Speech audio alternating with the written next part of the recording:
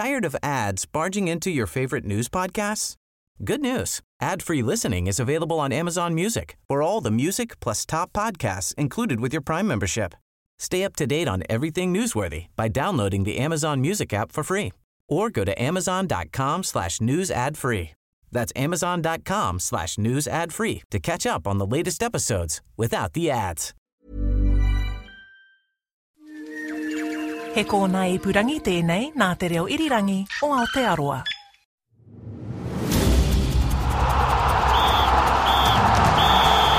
And we're into extra time! Kia ora and welcome to Extra Time. I'm Clay Wilson. Well, winter might be closing in, but Kiwi cricket fans are just getting warmed up ahead of a big few weeks for the Black Caps. Test matches against England in England are always highly anticipated, and two of them, the first starting next week, represent the New Zealand side's return to action after a 2-month hiatus. More than that though, the fixtures provide a seemingly perfect lead-in to next month's main event. The World Test Championship final, also being played in England, pits the Black Caps against India, meaning the title decider in the inaugural edition of the competition will involve the world's top 2 ranked Test nations. Here's a few thoughts from New Zealand captain Kane Williamson on what lies ahead for the team. You know, we always know how tough the challenge is coming over here and playing against England in their own backyard, but I know all the players are really excited at that challenge, and then that carrot at the end, which the Test Championship final, which, you know, the focus will be absolutely one game at a time. But I suppose having a different opposition, playing in a neutral country, you know, after 2 years of trying to qualify for that is an exciting prospect. And joining me now to discuss the Black Caps prospects over the next month are former Black Cap Peter McGlashan, current White Ferns Susie Bates, and Stuff senior cricket writer Mark Genty. Well, Mark, coming to you first, it feels like a long time since that home summer wrapped up for the Black Caps, a very successful one it was. They've had a bit of a break since. Some of the squad have had those training camps in Lincoln. Of course, we had the IPL and some players involved there and everything that happened with the postponement of that. It feels a bit disjointed in some ways. What have you made of the way the Black Caps are leading into this tour? It was very hard to get a read on it, Clay, isn't it, in terms of players coming from all parts of the globe, the IPL, the training in the depths of winter at Lincoln, even though it sounded like it was reasonably English-like conditions. So we won't really know until the first day of that test next week. I think in the past it's shown that bubble preparation, so to speak, as the West Indies had last year, has actually worked out reasonably well. They came out and shocked England in that first test of last year at home. So I don't think it's a poor preparation. It's a unique one, you could say, but I think the fact that Kane Williamson and Cole Jamieson and Mitchell Santner, the 3 IPL players, have managed to link up with the team and they're all together. So it's not, in terms of cricket practice or match practice, it's not a massive build-up, but I still think they'll be probably as well prepared as they could be. Susie, what do you think? I mean, those training camps in Lincoln seemed pretty specific, using the Duke ball, tailoring the pitches to replicate English conditions, and I guess most of the guys that are coming from the IPL are pretty experienced guys anyway, have played in England before, so do you think it's going to have much impact, the fact that they've had this bit of an up and down preparation?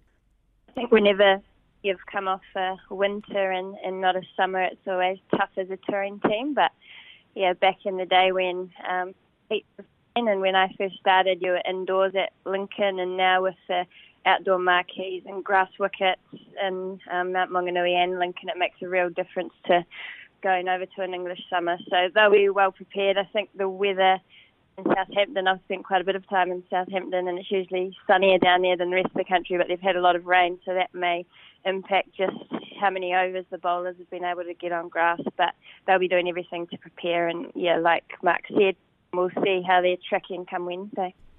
Pete, what are you expecting given what we've seen in the lead up? And I guess, you know, we've had a bit of weather over there already, so their preparation hasn't been even great for this inter-squad game. So what are you expecting, I suppose, from that first test even? Well, as Susie's mentioned, New Zealand teams often struggle at the start of a season, be it a start of a season at home or a start of a winter tour overseas. And the New Zealand team will be really wanting to do well in these first 2 tests because of the unusual neutral venue for the Test Championship against India. They'll be without Trent Boult, obviously, who's remaining behind, and they've all come from different places, and it's been a while since they've played red ball cricket. So we don't really know what to expect in the first one, but it's a big occasion. I'm really hopeful, guys like BJ Watling can finish on a high, because there'll be lots of individual things that the team want to play for, even if, it really is a bit of a dress rehearsal. There's been a bit of talk about the makeup of the teams for this inter-squad game. Mark, I know you're across all this kind of stuff, especially around Devon Conway opening alongside Tom Latham and perhaps a couple of other combinations. Can we read much into that in terms of, I guess, the main event, which is that World Test Championship final? Well, I think you have to. Devon Conway and Tom Latham combined at Lincoln in an open wicket practice, which may have been a small signal, and then I think overnight them opening together and putting on 100, no less, against Tim Southey, Neil Wagner and Jacob Duffy. I think that's as good a signal as any that Devon Conway's going to open. It's not his familiar position. He's a number 3 in first-class cricket, but I do think Gary Stead and company realise that Devon Conway's just too good to leave out at this point on what he's done in domestic and international white ball cricket. And a half-century against Southey, Wagner and company is probably as good as preparation as any to show that he's ready. So obviously another step up against Broad and Anderson with the new Dukes ball at Lords, but I think he's a lock in now to open. I mean, Will Young, the other contender, is coming off 2 successive centuries for Durham, but I think Conway's the man. And then in terms of the makeup of the team, that leaves number 7, the all-rounder position, is probably the only one under question, and there's up to 4 contenders for that. De Grandhomme, Dal Mitchell as the pace bowling all-round if they go that way, or if they'll go for spin, Mitchell Santner and maybe Rachin Ravindra as the wild card. So I guess that's what stands out to me. You mentioned there a couple of times about the options they have and the form the guys that may not even make the team are in. Susie, you've watched a lot of the team over the home summer from the commentary box as well. Is that something that stood out to you as well, just the depth they have in, the way that these guys are being pushed in the battle that we might not have had in the past for these selection decisions? Yeah, absolutely. As soon as someone was given an opportunity, they seem to take it and score runs, which makes it really difficult to leave them out. And you mentioned the 2 names there, Conway and Young, and I'm sure Gary Stead's desperate to get both of those guys in the team. And we talked about it all summer, that you just couldn't see leaving Conway out of any New Zealand side the way he was playing. And like Mark said, that opening spot looks like where there's a gap and a big decision around the all-rounders, but there's just so much depth, and I think that's what makes this Black Caps team so strong, is that they're competing for positions. Even though the Test match team has been reasonably settled in the last couple of years, there's still a couple of spots that are up for grabs. Pete, have you noticed that as well? I mean, I guess even going back to your playing days where perhaps there may not have been that kind of thing around tour like this, that competition, the guys sort of in the second tier really pushing? Yeah, if you go back a decade, to compete on the international level, we really needed our rock stars to turn up. And whenever we lost a couple of those, the team really struggled to compete. Whereas we've got depth across almost every position, even BJ Watling, you do feel for Tom Blundell not being able to push his way in from opening because he's done everything that's been asked of him. But the reality is he's only a couple of tests away from basically becoming New Zealand's next Test wicketkeeper batsman. So across the board, there's a huge amount of depth. So it's really good signs, and it's not just in this format, which is the wonderful thing about the state of the game at the moment. With them holding the ODI top ranking as well, it shows there's a huge wealth of talent in the men's game at the moment. What do you make of these England tests and where they sit as part of this tour? When they got announced, there was a lot of talk about them being sort of the perfect preparation, if you will, for the Test Championship final. But of course, England tests away against England, they have their own kind of prestige. So how do you expect the team to approach that in terms of obviously trying to perform and do well in these games? But, the ultimate carrot is that final at the end. Yeah, well, this is a team that's, for the last 4 or 5 years, has set its own standards regardless of who it's playing or where it's playing and the number of people that turn up to watch. And having a game at Lords is always special. I've only had the luxury of that a couple of times in T20s, but to play a Test match at Lords is the ultimate, right through from the dining experience all the way through to, where you get to watch the game from. And so that will always be special for these guys. As I mentioned, they've got a couple of guys that they want to give a good last performance, and it's just wonderful preparation. You're looking at the matchups of Williamson and Kohli to come in that Test Championship final, and Kohli doesn't have a good record in England, and he doesn't have a good record against New Zealand. So New Zealand really want to use these next 2 tests as a way of kind of refining strategy against playing against the best.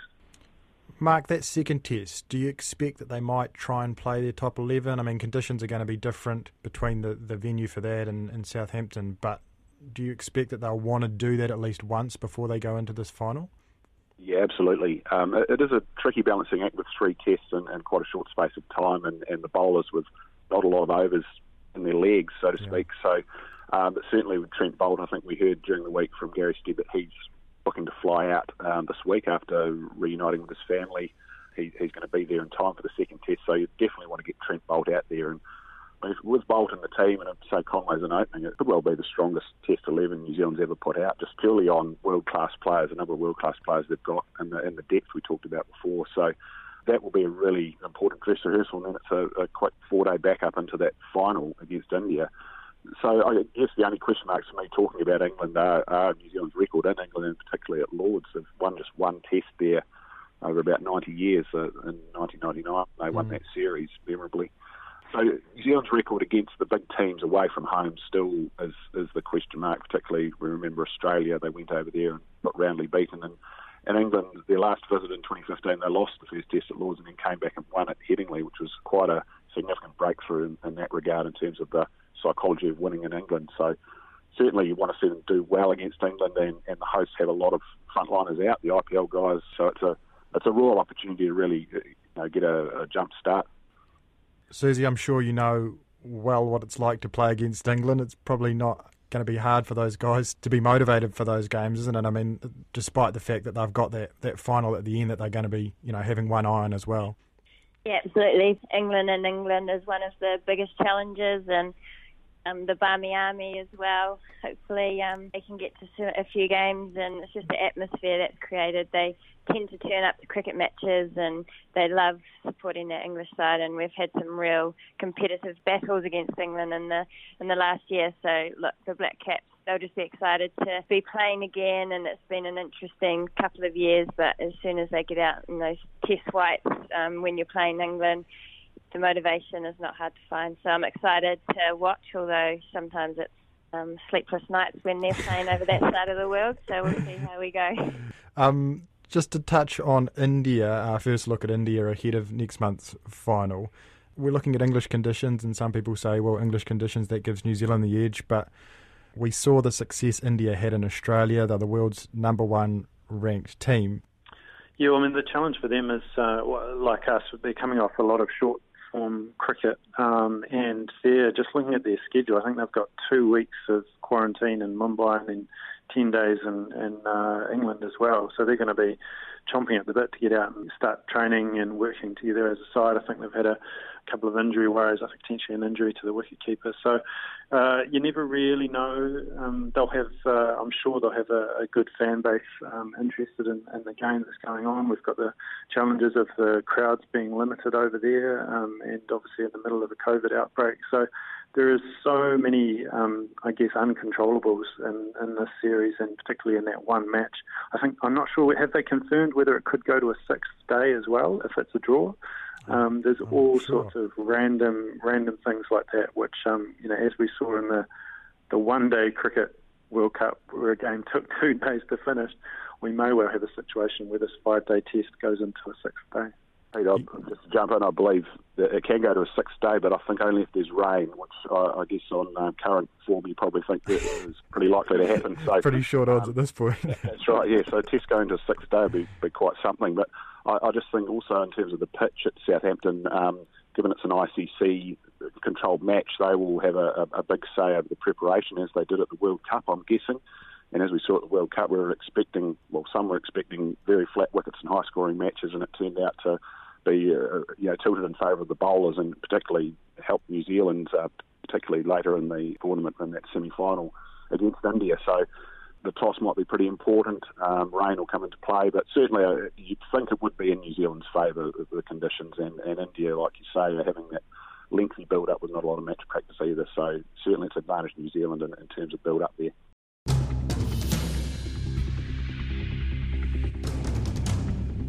Experience appears to be the only factor counting against New Zealand driver Scott McLaughlin in Monday morning's Indianapolis 500.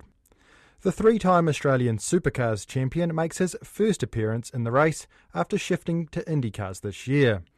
The Indy 500 is part of the Triple Crown of Motorsport, which includes the Monaco Formula One Grand Prix and the 24 Hours of Le Mans. New Zealand's Scott Dixon, the 2008 champion, is on pole for his 19th race at the Brickyard. McLaughlin says it's an exciting time. It's amazing that we have two New Zealand drivers from a very small country battling for one of the world's biggest prizes in any sport. Not only us, but you've got 15 to 20 odd Kiwi personnel throughout the paddock that are working on our cars or working on other people's cars that we're competing against, which is amazing. And we're going to get together as a country, or like all the people that are from New Zealand. We're going to get a photo and sort of start a bit of a tradition, which would be quite cool. But I think for New Zealand, I think it's just exciting. You know, we're a small country. They always punch us well above our weight. It's so cool that Scotty obviously is a legend and so fast this weekend. He's going to be hard to beat. And then I'm going to try and come through and try and beat him and maybe make it a 1-2. So he'll finish second, I'll finish first. When you were younger, obviously, you had some dreams of racing certain places, perhaps, you know, Monaco or whatever, but this is America's greatest race. How do you put this into your dreams, perhaps, of when you were younger?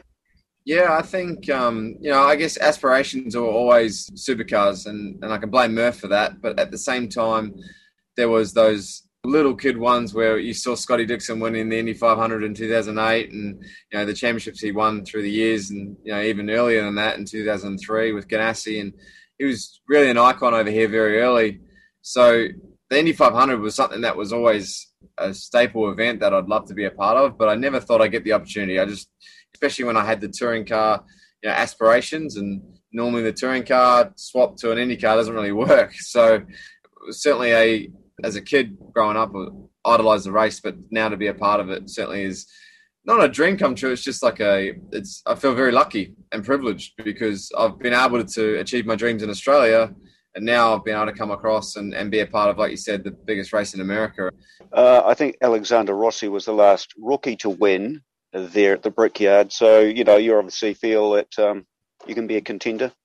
There's no reason why I can't be. You know, I feel, you know, that probably the only thing that I'm going to lack is experience, but crazier things have happened. I think I can put myself in the position to be somewhere near the front with strategy and with some passing. I think our car's fast enough to come through the field a little bit initially. But then I think we're also fast enough to be up the front and sustain that and save the fuel when we need to and all that sort of stuff. So I've got a lot to learn and learn about this race, and I'll learn across the day. But if I back my ability to get to the front and I have the chance to win, I feel like I can definitely grab a hold of that. The last four winners, I think they started in the top four on the grid. So you're a little bit of a disadvantage there. But as you said, you know, anything can happen in racing, and I suppose just stay out of trouble and remain a contender as long as possible. Yeah, absolutely. I think, you know, in 2019, we look back at, you know, Rossi himself. Alex Rossi, he started 32nd and he was within half a second of the lead at the end of the race, you know, and you can be in positions to win the race from anywhere on the grid. It just, things have got to fall your way. Sometimes, you know, you get a lucky yellow, sometimes you get a bad yellow, or, you know, strategy doesn't quite work out, but you do need things to work your way. It's very much like Bathurst. It's just all about buying that ticket to the last stint and being there. And, you know, I know my team has made some really good strategy calls this year and has got us up the front. You know, we can be right there if we get it right on the day. And like I said, we have the pace to be able to sustain that. That's Scott McLaughlin talking to Barry Guy.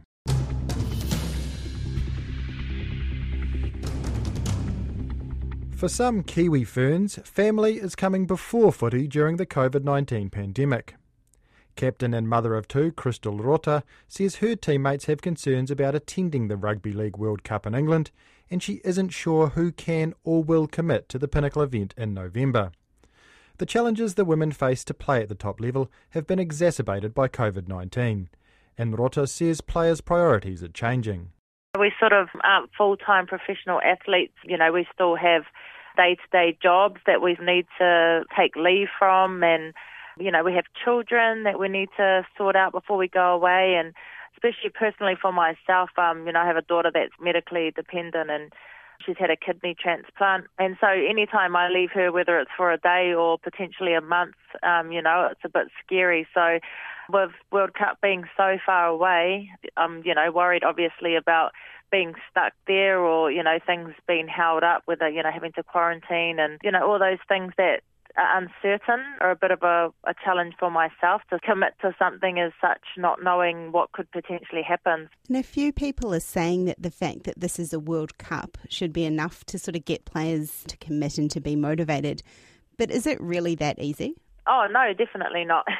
I mean, if we were full-time professionals, that got paid a decent salary package, or a contract that was long-term that covered all these uncertainties, then, yeah, definitely, I guess it would be that easy, and also being able to take your families and if there was no COVID around. But unfortunately, it's not that easy because I've known in the past people having to actually leave their job to make a commitment as such. So, although it is a World Cup, people's lives don't revolve around a World Cup. And will you be going?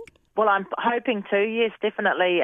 With some uncertainty about whether it's actually happening. At the moment, it's sort of got the green light, but just never know with COVID, and there's still uncertainty in different areas around the travel. So still needs to be some clarity around certain things. And for myself, my biggest issue is obviously my children and leaving them behind. So another thing is there's the NRLW prior to the World Cup. So, if girls have to take a couple of months off to play NRLW and then also take another duration off for the World Cup, that's a long, long time away from home. And having missed out on that 2008, getting to play in that World Cup, does that motivate you a bit more to get to as many World Cups as you can? Yeah, definitely. Missing out on something fuels the fire for you to want to compete in the next ones. But I knew back at that time that, footy kind of wasn't as important to me because I, had a lot of things going on in my personal life. So it wasn't as important as it is to me now, I guess. Has there been a turning point for you where footy has become sort of that more important? I guess I just become more passionate about it. I started to enjoy it a lot more, and after Mum passed away, then I had a daughter who was born, with a medical condition, and footy, I guess, became my outlet and space for me to be around friends and training every week and, in the weekends hitting it out on the field. So, yeah, my passion sort of grew a bit more after, two massive incidents in my life, I guess. Kiwi Fern Crystal Rota there, speaking with Felicity Reid.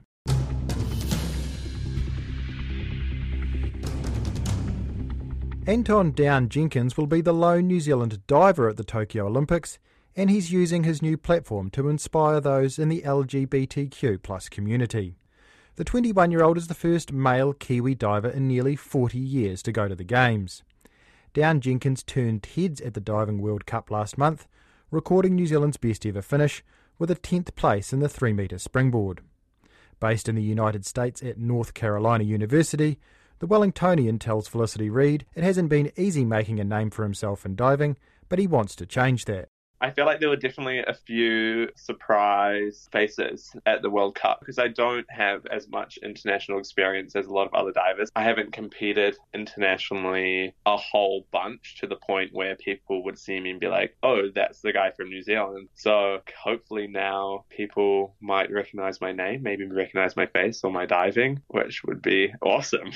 And I understand you contracted COVID-19 last year. What was that experience like? It wasn't fun. Definitely threw a spanner in the works in terms of my training. I had to sit out for a few weeks, quarantine. I had to self-isolate. But I'm really lucky in the athletic department here at the University of North Carolina. They were there to help me every step of the way. In terms of my health, it definitely pushed me back a few steps just because of the effect that I noticed it did have on my respiratory system. Like coming back into training, I had to take it really slowly. I had to be really careful because knowing that my body had gone through reacting to COVID, I didn't know how in turn my body would react with getting back to such intense training. It was definitely a learning process for me and my coach to see what I could do, what felt like too much, how I can get back to that competitive level without hurting or injuring myself. I understand you want to be a role model for the LGBTQ+ community.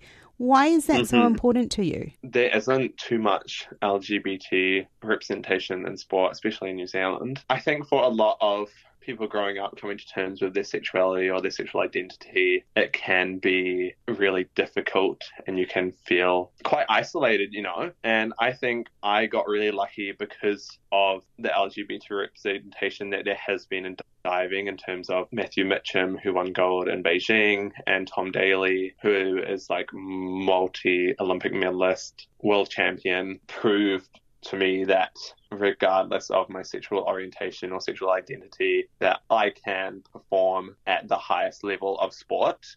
And as your career takes off, it's giving you a different platform. And do you think that's now even more important for you to be vocal about this and showing in the same way that Matthew and Tom did for you? Absolutely. And I think that's one of the whole reasons that I'm doing it, because going to the Olympics does give me a bit of a platform. It may not be huge, but it doesn't make sense in my mind not to use it. If someone's seeing it and is gaining something valuable from it, then that makes it absolutely worthwhile. And that was Olympic diver Anton Down-Jenkins. That brings us to the end of Extra Time. My thanks to Peter McGlashan, Susie Bates and Mark Genty. Extra Time is available every Friday from about 4 p.m. You can find us on Apple Podcasts, Spotify, Stitcher, Radio Public, iHeartRadio, and of course at rnz.co.nz. Give us a rating if you would. That helps a whole lot and means other listeners can find us much more easily. I'm Clay Wilson. Ka kite anō.